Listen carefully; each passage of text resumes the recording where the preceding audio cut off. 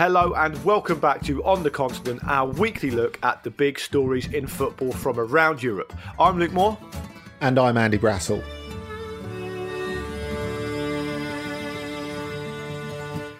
Yes, indeed, you have read it correctly. The Bundesliga is now officially coming back. It looks as though it will return behind closed doors, obviously, in the second half of this month. Andy, you must be cock-a-hoop, because I know I am. Well, to have some actual football will be nice, but I think there has to be some caution in this because whereas the Bundesliga is like coming back first for a reason, because not only because of the way they've dealt with the spread of the pandemic and the fact that certainly in UK terms that they're a little bit further ahead of us. It's the fact that they've got a plan locked down very early on in terms of health, safety, hygiene. But as I wrote in my Guardian column this week, there's one thing having a plan, and there's another thing sticking to it, and that's been clear with a few things this week. I think obviously there's the Salomon Kalou thing that we'll come to in a little bit. I'm sure. I mean, there have been 10 positive tests so far out of 1,274, which the DFL, the German league, have said, well, you know, that shows that our screening process is working. It's how it's dealt with from there. And again, something we'll come on to in a bit, and something that has made nailing down an exact date, and it looks like later today that exact date will be announced. It looks like it will be the 15th or 16th of May, that weekend anyway, is the fact that it's never been, as I think is now clear to people who've been looking into this story or following this story. It's not just Angela Merkel saying, right, that's great, we're happy with this. It's the fact that you've got to get 16 federal states to agree. And in matters of health and public safety particularly, it's up to them to pronounce. So there's had to be some sort of group agreement, which has made it a little tough. So, for example, when you had 3 people testing positive at Köln last weekend, 2 players and a physio, they were put into quarantine, but there was a little bit of concern how the team would go forward. And Berger Verstraete, the Belgian midfielder, whose girlfriend has got a heart condition, so she's in the vulnerable category, he was alarmed, probably understandably, about that they were carrying on. He thought the whole squad would be quarantined, and that didn't happen. So clearly, and I know part of this, you've got to realise that when, you know, like when we have stuff with VAR and refereeing changes every season, and we think, well, why don't the players know? You know, they're told at the start of every season. We've got to make them listen. That's the thing, because players, when they get together in groups, they muck about. They're looking at their phones, and you know they're human. That's normal. I think we all do a bit of that at work, don't we? Sometimes we're talking when we should be listening. I'm not saying that happens in the office at Football Ramble Daily, obviously, but I think whether the clubs are explaining it well enough, or whether it's down to the players not paying enough attention. Either way, I think there has to be a realisation on both sides that this is a positive step for football to come back. Obviously, it's not ideal at all having it without fans, but whereas it's a positive step, it's not a given that it's all going to work. This is going to take a lot of work to keep it on track, and that's why I think we need to be a little bit... not sceptical, but I think careful, tentative about it. And there was me just trying to be enthusiastic, just trying to get behind it. No, look, I'm an old man. What do you expect? That is important detail, and of course we have to maintain perspective because clearly it's part of an ongoing process. You're right. You know how I'm going to make it up to you? Go You know on. how I'm gonna make it up to you by spending €19 on purchasing you a cardboard cutout to go on the Nordkurve at Borussia Park, because Borussia Mönchengladbach have already got 4,500 cutouts in place. We've got another 12,000 ordered. You can get yourself cut out and stuck behind the goal for when the team start playing again. Well, the problem is I've because for a number of reasons. One, because I support Portsmouth and they're dreadful. Two, because we recently did a book club episode about Borussia Dortmund. And three, because I fell in love with it when I went there because I'm predictable and basic. I think I might have decided that I'm now a Borussia Dortmund fan, so I can't have my face on the stands at Mönchengladbach. That just won't do at all. But Andy, let me return to this news, because Christian Seifert, the chief executive of the DFL, said about the decision: it's good news for the Bundesliga and the Bundesliga Zwei. It is associated with a great responsibility for the clubs and their employees to implement the medical and organisational requirements in a disciplined manner.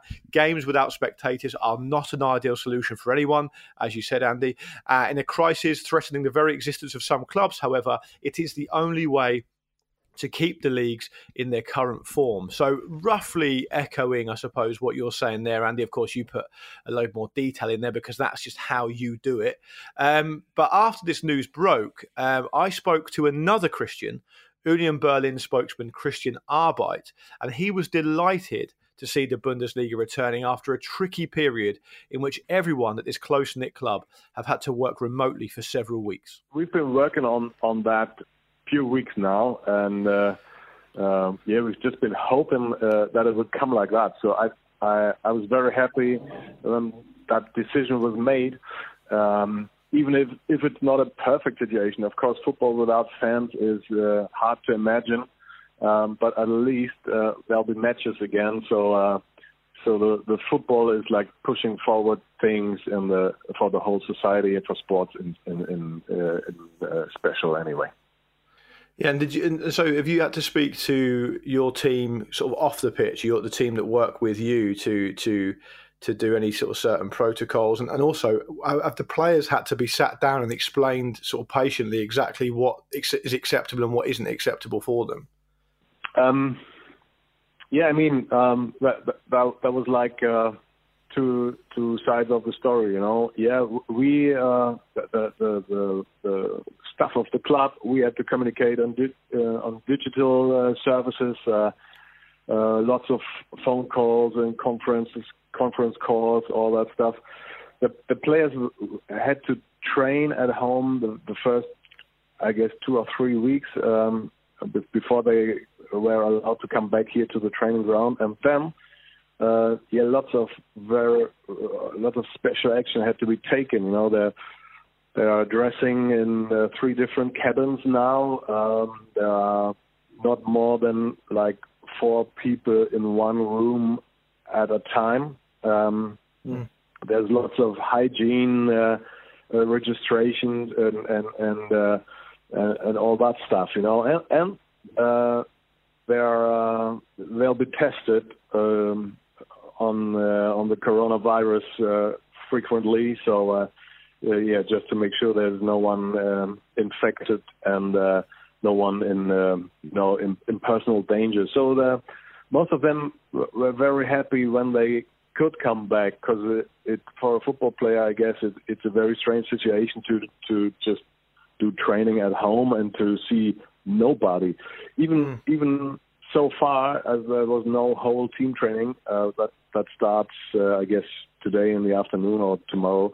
Some of them didn't see each other for like 6 weeks now. They know there might be a late group of training, and there's the striker and there's that defender, but I didn't personally see him like for weeks now. So that's strange for a team. But now they're coming back together and they go to a small training camp before it starts next week then. And so you said that most of the players are very happy and excited to be back. If there was a player or two that didn't feel comfortable, what would Union do to understand that? Would you let them stay away? Yeah, sure. So, I mean, all our players are human beings. They got parents, they got kids, they got wives, they got friends. And as we all know, that there are risks, special risks, if someone in the family, is a very old person or has a special personal risks due to other former infections or anything like that. Then, of course, we would, find a personal way to deal with that. So there would be no pressure of the club to push someone into a situation he couldn't cope with.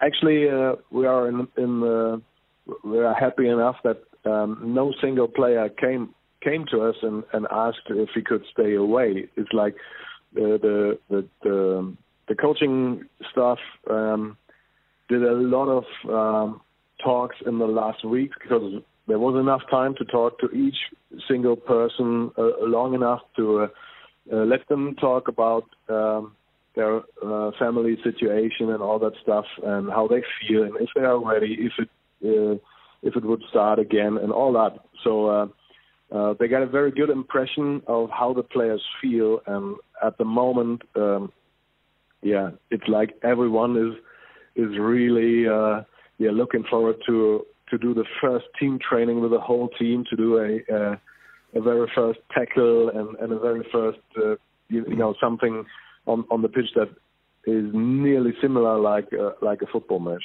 Yeah. And finally, for now, Christian, I know Union fans are a really important part of the club's story, particularly in recent years and their promotion to the Bundesliga. How do you plan to keep your passionate supporters involved when they're not allowed in the stadium? Do you have any ideas around that? Yeah, well, that's a very serious problem for us because the club is like living from being very close together, and so that's not going to be possible for the rest of the season, and it's hard to do anything that comes close to it. So what we tried to do in the last weeks was building a community on digital ways. Like we did yoga sessions, we did courses for training courses for that everyone could do at home. We sorted out the best goals of the last years. We showed again all the goals of the season so far. There's no other chance than trying to continue to keep in contact on the digital way because no one's allowed to come here. I know it's going to be very hard, but people understand that it's important to start to come back to football, because once we started playing at all, I guess the moment comes closer when it will be allowed to come back to the stadium again for the people. I don't know how long it's going to take. If it's 2 or 3 months or if it's 4 or 5 months, we will see. Let's all just hope that the corona crisis is under control very soon, and that we can slowly but anyway come back to a life that we all would love to live. Andy, really interesting to hear from Christian there. How do you react to that, and how do you react specifically to some of the points that he made on the back of what you were talking about at the start of the show? Well, I think the point that he made about players not being forced to do it, that's something that's really, really important.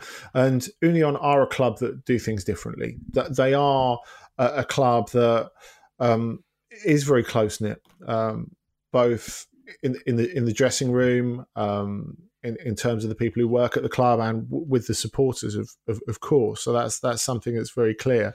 But I think this is something that's absolutely integral in the success of the comeback of the Bundesliga. And not just the Bundesliga, actually. Like any league in Europe, and that includes the Premier League that wants to come back, there has to be consistent dialogue with the players. There has to be that, because I don't think to say to the players, look, we need this to work financially, you're just going to have to get on with it. That is not a way to get it to work. So that was a really good thing to hear. Yeah, I completely agree. I also admire the way that Union are. The one thing I love about German football is that they clearly feel it. I could tell when I spoke to Christian, they clearly feel it very keenly, particularly at a club like Union that we've talked about all season, how important their fans are. Um, they clearly are thinking about the fans, and they're a little bit. I mean, for want of a better word, they're a bit upset that the fans aren't going to be a part of it because they genuinely see them as being a huge part of the club. But this is, I suppose, the lesser of two evils.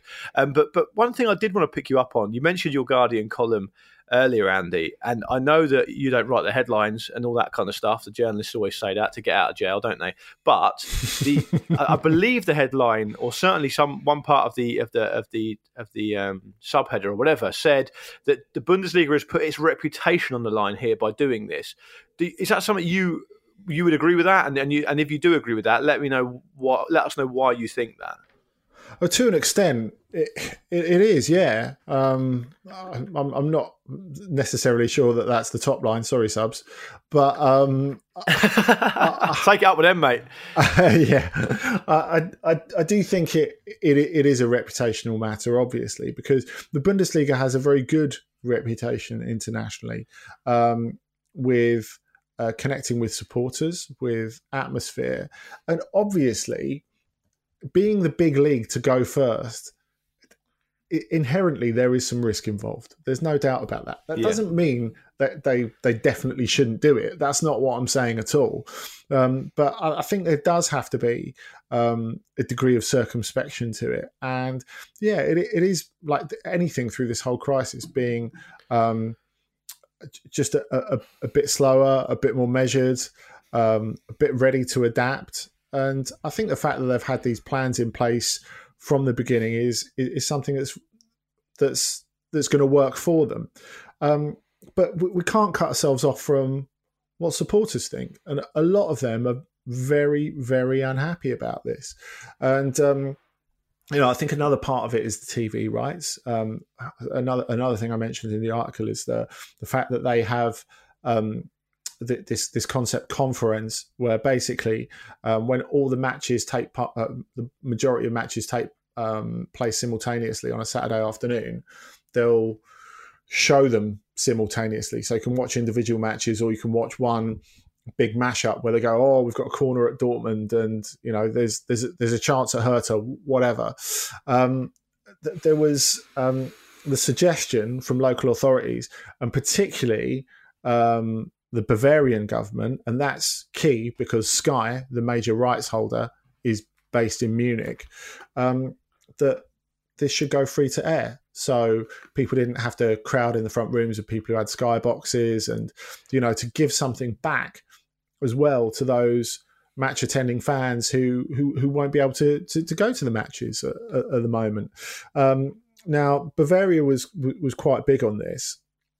It seems that the rights holders are pretty reluctant to flip it over to ZDF and ARD, who are the public broadcasters who have limited rights to the Bundesliga as well. I mean, it's not completely unprecedented that you would have a game and one or two a season that are shown on free-to-air TV. But I mean, the excuse that's been used is, well, there's, in terms of the TV contracts, they'd all have to be rewritten. And Uli Hoeneß said, well, it would just be a case of, we don't want it to be a case of the public broadcasters freeloading off the paid broadcasters.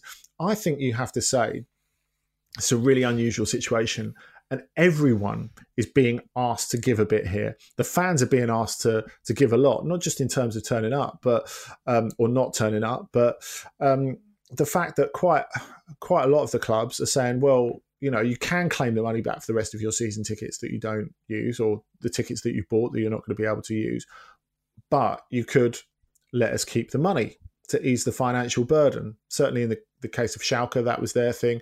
Other clubs, such as Köln, for example, have said, well, if you let us keep the money, we'll spend it on grassroots and amateur football, which I think would be a really nice thing to do for the city of Cologne. But I think everyone has to give a bit, and I don't really see why the broadcasters should be exempt from that. Yeah, I wonder if a potential solution to this, and I hope this doesn't come across as callous, because of course I understand that there are far bigger issues at play here than money and the commercial nature of this. But clearly, there is a financial imperative as well, which is an aspect of it. I wonder if a sponsor could step in and say, look, as you've said, Andy, everyone's got to give a little. Everyone's got to make a bit of a compromise. Could a sponsor step in and say, we'll make up some of the financial shortfall of this going to free-to-air TV or whatever? I wonder what your thoughts were on that. But I also wonder if is there an argument to say that if it's put on more TVs, it means there's people are less likely to go to each other's houses and break protocol because they'll all have access to it and they won't have to go somewhere else to watch it. So it's kind of a two-part question, if that makes sense. Yeah, well, the second part, that's absolutely the plan. I don't think there's any doubt about that, and a number of people have talked about that, including Uli Hoeneß. In terms of a sponsor, yeah, well, maybe this is the perfect moment for the Saudi Arabia National Investment Fund to get involved. Oh God, here we go. So your answer is basically compared me with Uli Hoeneß and brought in the Saudi Arabia investment vehicle. Thank you very much. I'm here to help. I think, it's, the interesting thing, actually, when we talk about external investment, is this is almost inevitably, a question that's been brought up post-crisis. The fact that Herbert Hainer, the new president of Bayern, he said, for example, well, yeah, maybe we have to look at the 50+1 rule again. And you're like thinking, there was always going to be one person who brings this up. Yeah. I mean, it's been a couple of people who've brought this up. But I think the 50+1 rule, which, as we know, German football holds so dear, and some believe has been attacked in a way by the rise of RB Leipzig and how they've worked to circumvent this in a way. This is something with increasing financial burden on clubs that I think is going to be looked at again. And the defenders of 50+1, I think, are going to have to work hard to make sure it's preserved. Oh, one thing's absolutely for sure, and not just when it comes to German football. The world is going to change in a variety of ways at the back of this. And as ever, for good and for bad, when there are crises, there are opportunities, and some people will look to exploit their position from opportunity. That's what human nature can be like. And on the other hand, in a positive way, amazing innovations and amazing developments will happen because of it. So that's not to trivialise what's happened, because it's been obviously a disaster and a very, very tragic event for quite literally millions of people. But that's always the nature of how things go after this type of thing. So we'll have to watch with interest to see what happens. But on the subject of what we talked about earlier on testing and behaviours necessary to ensure the safe restart of the Bundesliga and the Bundesliga 2. Salomon Kalou, someone you mentioned earlier, has been suspended with immediate effect from Hertha Berlin after a video emerged of him breaking protocol. Now, I don't imagine that was a tough decision for Hertha, because he is, 33 now, he doesn't play very much, and he's 34. Weeks away. 34 even, God, doesn't time fly when you're breaking protocols? And he's out of contract fairly shortly. But give us a little précis, Andy, if you wouldn't mind, about what he's actually been caught doing and why this might affect any future job that he perhaps was looking forward to. Yeah, well, he did a Facebook video of him sort of just strolling into the club's training ground at That's how you know he's 34. Facebook. Would have been on TikTok if he was a prospect. It wasn't MySpace, at least. Yeah. And in he came. He shakes hands with Vedran Ibisevic, and then with Henrik Kutschno, who's the fitness trainer. And after they've had a little bit where they're sitting around in the dressing room, talking about how their pay is short, they're looking at their pay slips, which obviously doesn't look great. I mean, Hertha have since said that it was an accounting error. It's not to do with anything to do with pre-arranged pay cuts that have obviously been put forward after the pandemic. But the bit where Ibisevic is sat there going, "Are they fucking with us?" And he's doing it in English, because they're talking in mostly English and a bit of French, a little bit of German. Andy, Ibisevic is bloody hell. He's old enough to know better as well. He did really well to get out of this unscathed, in my opinion. Very well. I mean, he's the captain as well, Yeah. and he's meant to be the guy who's multilingual, who's experienced, who binds the dressing room together. So, of course, we can't overlook the bit where Kalou goes into a room where one of the physios, David Demel, seems to be doing a COVID-19 test on Jordan Torunariga, the defender. They've totally thrown Kalou under the bus here. I mean, I don't think he's behaved well at all, clearly. But there are other players who should know better. I mean, whatever the thing about the accounting error or whatever, it looks absolutely terrible. And Ibisevic didn't say, "Don't shake my hand." The fitness trainer, Krishno, didn't say, "Don't shake my hand." And when he goes into the room where the COVID-19 test is taking place on Torunariga, they say, "Can you stop filming that?" They don't say, "You can't do that." They say, "Can you stop filming that?" Which I think is an important distinction, actually. So it was interesting to see. And Michael Pretz, who's the general manager of the club, said, well, he acted alone. And you're thinking, did he? Really? Mm. And also, it's interesting to hear the Berlin Senate, the local authorities, are saying now, and they're not saying it in a threat way, they're just saying it in a matter-of-fact way, that they're going to do unannounced checks on Hertha, and of course Union, I suppose, as well, just to make sure they're adhering to these protocols. I mean, the thing is, you can have this incredibly detailed plan, as the DFL have set out, but now it's put something in people's minds. If they were doing it, is that just what we've seen filmed? Because if Kalou hadn't, and I'm not saying that the players should take sneaky Facebook videos or Facebook Live videos of their team. Of course they shouldn't. And we've seen problems like that in other sports before, of course, with the Nick Young, D'Angelo Russell and Iggy Azalea thing in basketball, the Lakers a couple of years ago. But, if he hadn't have done this video, would we even have known about it? That's the concern, isn't it? And of course, if we go back to the first day of training, and I know this is contextual because it was several weeks ago now, we talked about it on here, didn't we? The fact that Corentin Tolisso turned up on the first day of Bayern training, and the first thing he did was give Kingsley Coman a hug. And, we sort of heard a little bit of it. It's not quite the same thing, obviously, but, when Christian Arbeit was saying before, the players are like kids in that they're delighted to be back.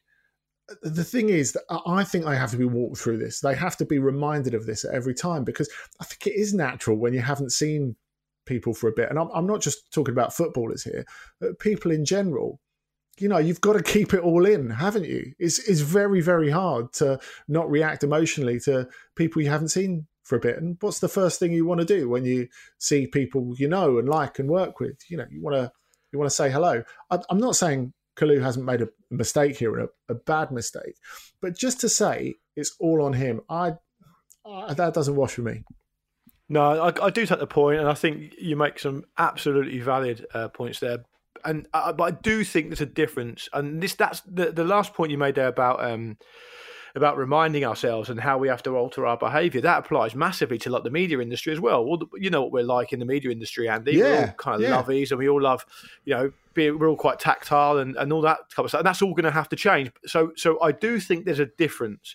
I don't know the situation around Corentin Tolisso, but if he's not if he's not been walked through it by his bosses, and he's just accidentally gone straight over because he's fallen into that habit, I understand it's against the protocol and it's not what they need, and it's not going to be conducive to the stopping the spread of this virus. But that is different to what Kalou did, I think. And I do understand that group responsibility is important, and that he needs to be told as well that is essentially an advertisement for what's happening in the Bundesliga at the moment, and he should be given short shrift. I do think there's a group responsibility to it though as well, and people should all ultimately take responsibility alongside him. So yeah, it's something that I hope we don't see too much of, but it is something that's going to be a real sort of news hot potato, isn't it? Particularly when Bundesliga is the only league that's going to be available for people to watch. They're going to get the kind of scrutiny that that perhaps they haven't quite been used to, and so it will be incumbent upon the players and everyone involved to uphold the highest standards of behaviour. Geraldo Becker, Anderson, das gibt es nicht! 3:1 für Union Berlin! Sebastian Andersson mit dem 3:1. Und die alte Försterei flippt aus!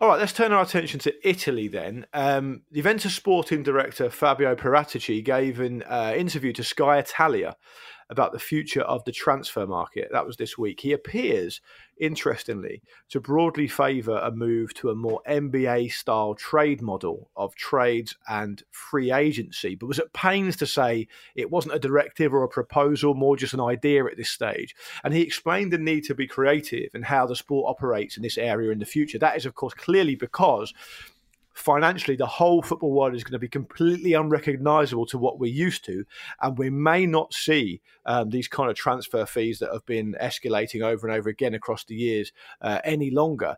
Andy, just because you are also a resident NBA expert as well, would you be able to give us a very brief overview of how the NBA over in the US currently works in terms of trades and free agency, and how and why this could be an option for football, if indeed you think it could be? Firstly, I'd say enthusiast rather than expert. Secondly, I think basically this is not the first time that Paratici has brought this up. So it's not just a knee-jerk reaction to the crisis, and it's not just one of these Gordon Taylor style. He's just been watching The Last Dance, has he? Things. Yeah, I think so. Haven't we all? Listen, guys, everything about this is brilliant. We just got to do all of that. Yeah, exactly. We all have to be like Mike. That's the plan. Yeah. But the principle is quite an interesting one. The idea that instead of buying and selling players, is that they're traded. So you swap players, or you swap one player for a couple of other players because they do basic salary matching. So I don't know, say if I have, imagine, this is all about suspension of disbelief here. Imagine Cristiano Ronaldo gets paid the meager figure of 10 million euros a year. So if I'm trading him to, let's say, AFC Wimbledon would send back... I was with you until that point. Yeah, thank you. AFC Wimbledon would send back, say, 5 players who earn 2 million each a year, for example. That's kind of broadly how it works. So I understand what he's talking about. I think there are a couple of obstacles to this. Firstly, I'm not sure how salary matching would work. Secondly, salaries are fluid at the moment, I think, because there are certain clubs who are not just pushing for a temporary change in previously agreed salaries, but a lasting change, and that's something that we'll come back to a bit later in the pod, I'm sure, as well. Also, there's the fact that if you're saying to clubs outside the top bracket, not just outside the top flight, but outside the top bracket of elite clubs, okay, you can no longer balance your books by selling players. Even if the transfer market's diminished, I mean, they're going to be more reliant on that than ever for survival. I mean, if you're, I don't know, a club lower down Serie A, say if you're, maybe even a Roma, if you're in a bit of trouble at the moment, maybe you would say, yeah, all right, well, maybe we'll sell Zaniolo. If you can only trade him, what's the benefit from that? There's no benefit from them. So, I think this is where we are financially in football at the moment. We have to think not just how football can be restructured in a more equitable way to protect it in the future, but actually how we can preserve clubs in the current model. So I don't think there can't be a this is year zero, let's change it now. Like when I say when, that can't happen. No, I also think that the analogy falls down when you take into account that essentially, although you get teams, as far as I understand it, and as the resident basketball enthusiast, I do apologise. Perhaps you could put me right here. But as far as I understand it, although NBA teams are of different abilities and different qualities and vary from season to season about how good they are effectively all playing at the same level. Whereas if you have a situation where you have a really good young player at a League One club in this country who wants to go to a Premier League club, well, the Premier League players aren't going to go and be exchanged. They're not going to go there because there's too much of a pyramid. So that to me, and also around the free agency thing, that kind of falls down as well, chiefly because, again, as far as I understand it, an NBA player needs a certain amount of seasons to be able to earn free agent status. Yes. Otherwise, they're restricted, which means they can sign with another team, but the current team they're with has a right to match it and have first refusal, essentially, and keep them. And then they decide one way or the other, which is completely different to, of course, the precedent set by the Bosman rule. So I understand, again, and I've said this about 400 times since lockdown, that creative solutions are needed, and I welcome them and I enjoy talking about them and thinking about them. This one doesn't necessarily seem it doesn't really seem to fit. But the quote from the article from Paratici did this quote did jump out at me. He said, if you can't buy a player for X million, perhaps you can try and rent him for the longest stretch possible. This will be beneficial to be able to obtain the players without a large economic impact. The reason I bring that to the table is because what he's essentially talking about there is almost an abolishment, not an abolishment, but a very, very big reduction in the frequency of how often transfers actually happen. Which perhaps might be a more sensible approach. That to me doesn't feel a massive departure from the way things are done at the moment, though. I think in Italy specifically, just everywhere. I think if you look at the amount of high-profile loans that there are, simply to spread the cost over accounting years, I mean that's something that's done all over the place. I mean, we spoke was it last week about French clubs facing a difficulty because they were still owed money from transfers. You know, not all clubs pay transfer fees up front. You know, you look at Kylian Mbappe to potentially avoid FFP sanctions. He was loaned for the first year, wasn't he? From Monaco to Paris Saint-Germain. So I think whereas the NBA trade thing is interesting. I think the main part of what Paratici is talking about is very actionable and very logical, because say in this instance, for example, when you talk about a long-term loan, you know, you think Kingsley Coman was a 2-year loan when he first went to Bayern from Juventus before they completed the deal. I don't think it's a massive move from what's happening already. And if you look at Italy in particular, and taking it back to your point before, if we're talking specifically about Italy, co-ownership only ended a couple of years ago. There are a lot of loans, a lot of exchanges, and that sort of creativity, I think that makes a lot of sense. And of all the major leagues in Europe, because, I mean, as our mate James Horncastle would have put it, with Serie A clubs being keen on creative accounting when it comes to transfers, I think it's a really good scenario that interestingly other leagues could look at, because I think Italy will adapt to that new sort of mode of operating in the transfer market a lot easier than a lot of other countries will. And we talked about like people watching how the Bundesliga is going to come back, other leagues looking how the Bundesliga is going to come back. And we've had it in the past, like commercially, other leagues looking at the Premier League and seeing how they do things. And Serie A in particular has been very, very keen on aping the Premier League, to the point that they brought in Boxing Day fixtures the year before last, didn't they? You know, that was their idea, to try and get involved in the international TV market. I think that every one of these major and quite a lot of the minor leagues will have an interesting perspective on this. And I think now more than ever, for countries all over Europe not to be insular, but to look at each other and to share best practice, I think is going to be the way to get through this and develop a new type of operating top clubs. Yeah, and the only thing I would add to that is just that the thing that sticks in my mind, bringing it back to these shores for a moment, is an article I read, excuse me, the other day that said, I forget the actual amount of time, but if Arsenal, as an example, went this defined amount of time without being able to have fans through the door, that was going to be £150 million hit into their balance sheet, into their accounting and their business. So if I understand Arsenal is a particularly strong example of match day revenue, but generally speaking, the principle relates across all top clubs, as far as I understand it, or most of the big top clubs, with certainly big stadiums. So that's clearly a hugely impactful development. Now, what I wonder, you say that it's not even 2 Nicola Pepes, is it?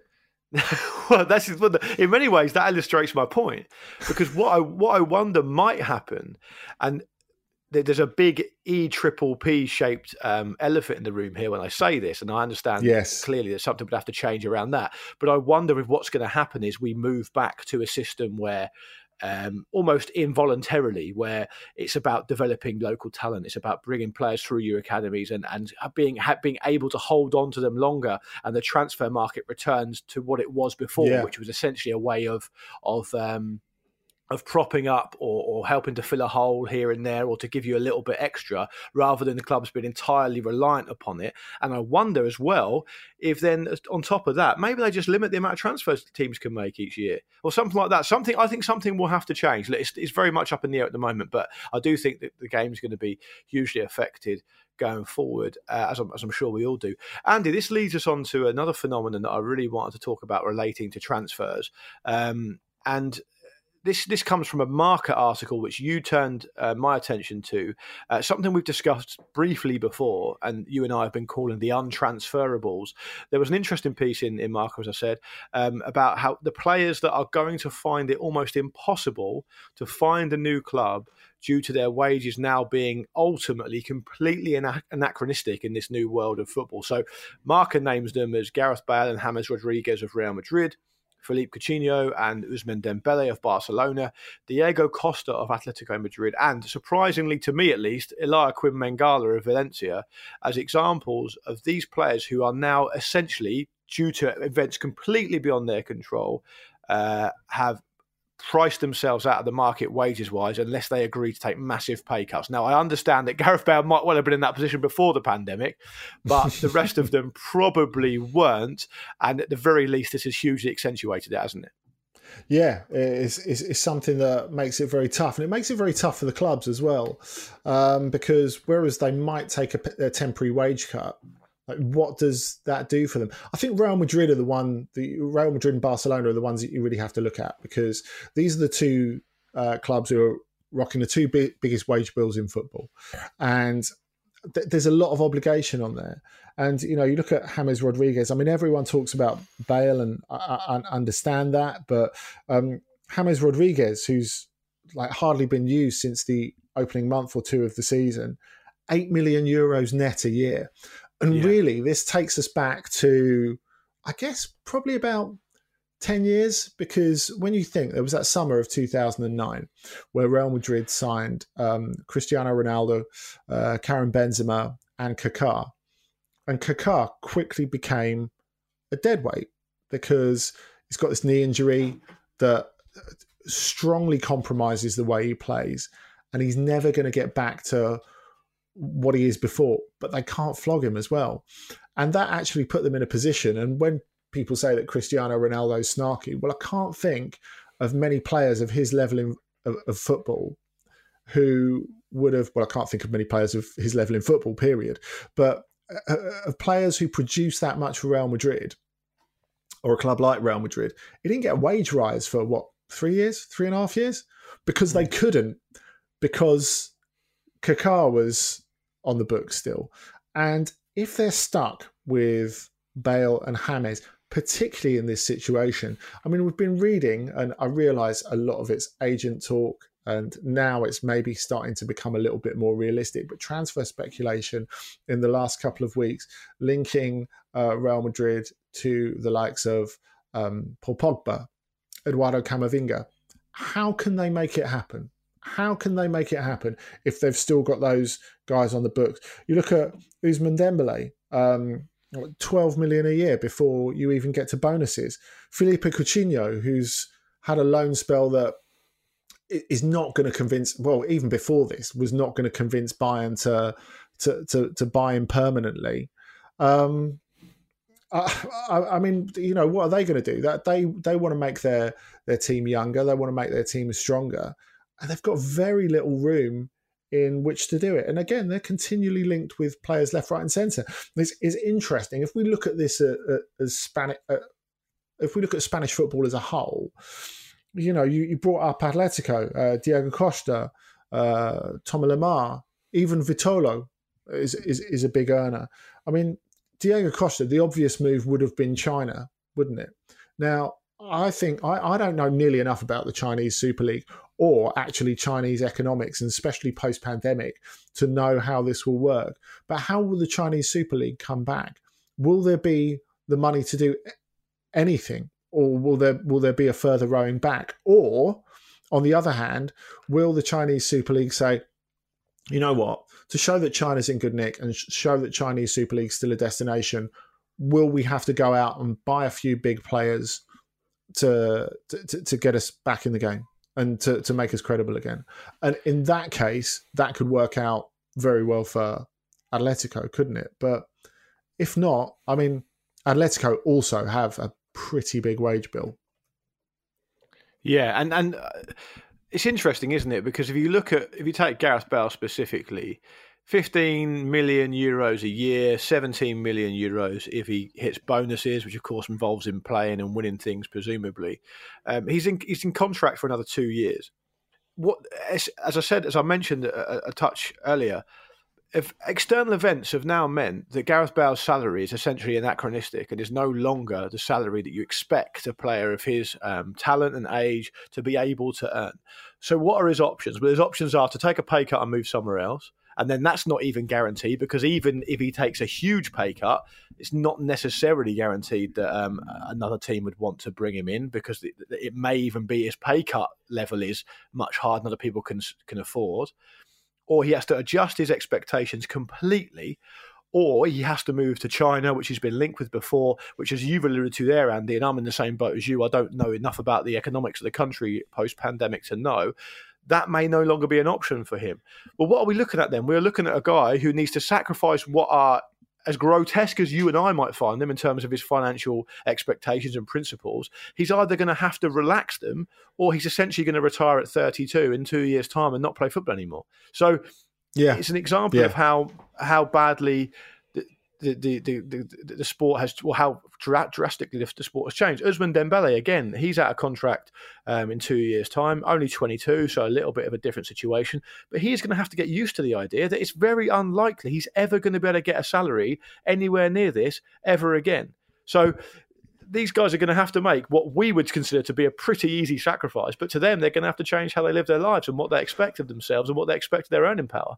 Yeah, absolutely. And I think you're right to bring up Dembele and Bale as the two big ones. And of course, as you said, there is a different situation because they're different ages. But a lot of people thought this last injury for Dembele was maybe a step too far for Barcelona, that maybe this would be the point they give up on him. And I think there's actually a lot in common with their situations. Obviously, there's a decade between them, near as damn it, between him and Gareth Bale.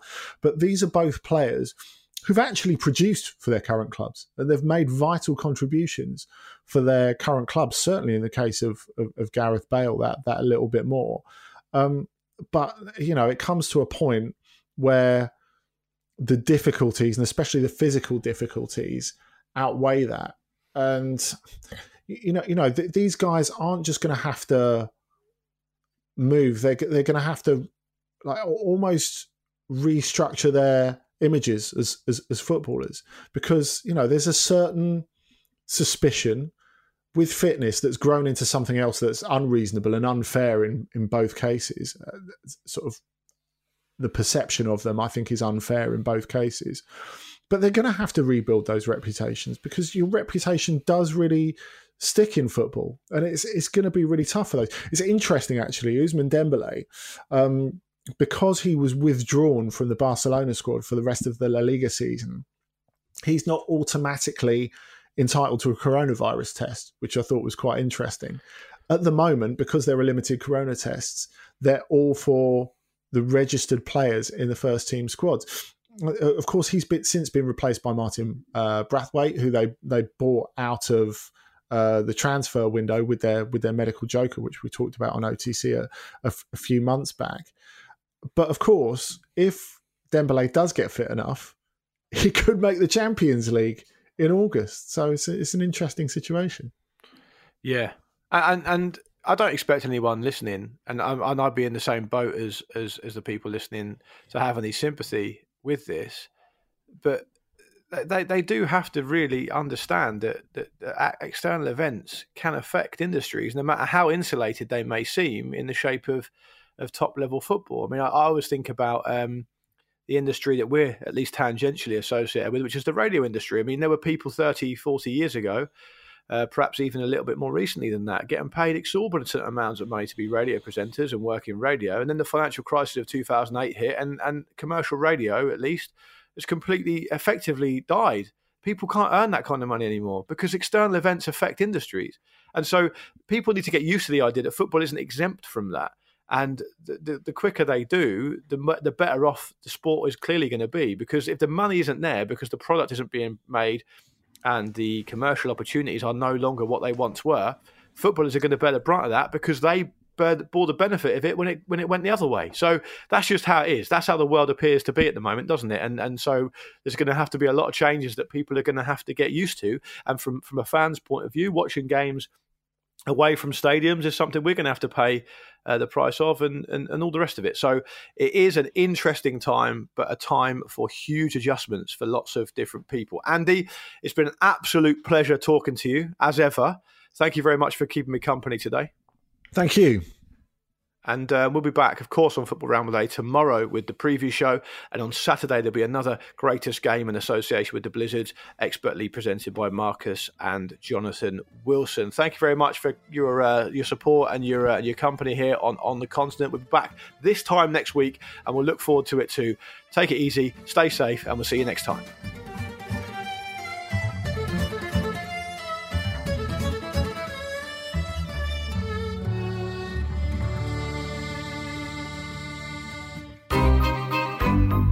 This was a Stakhanov production.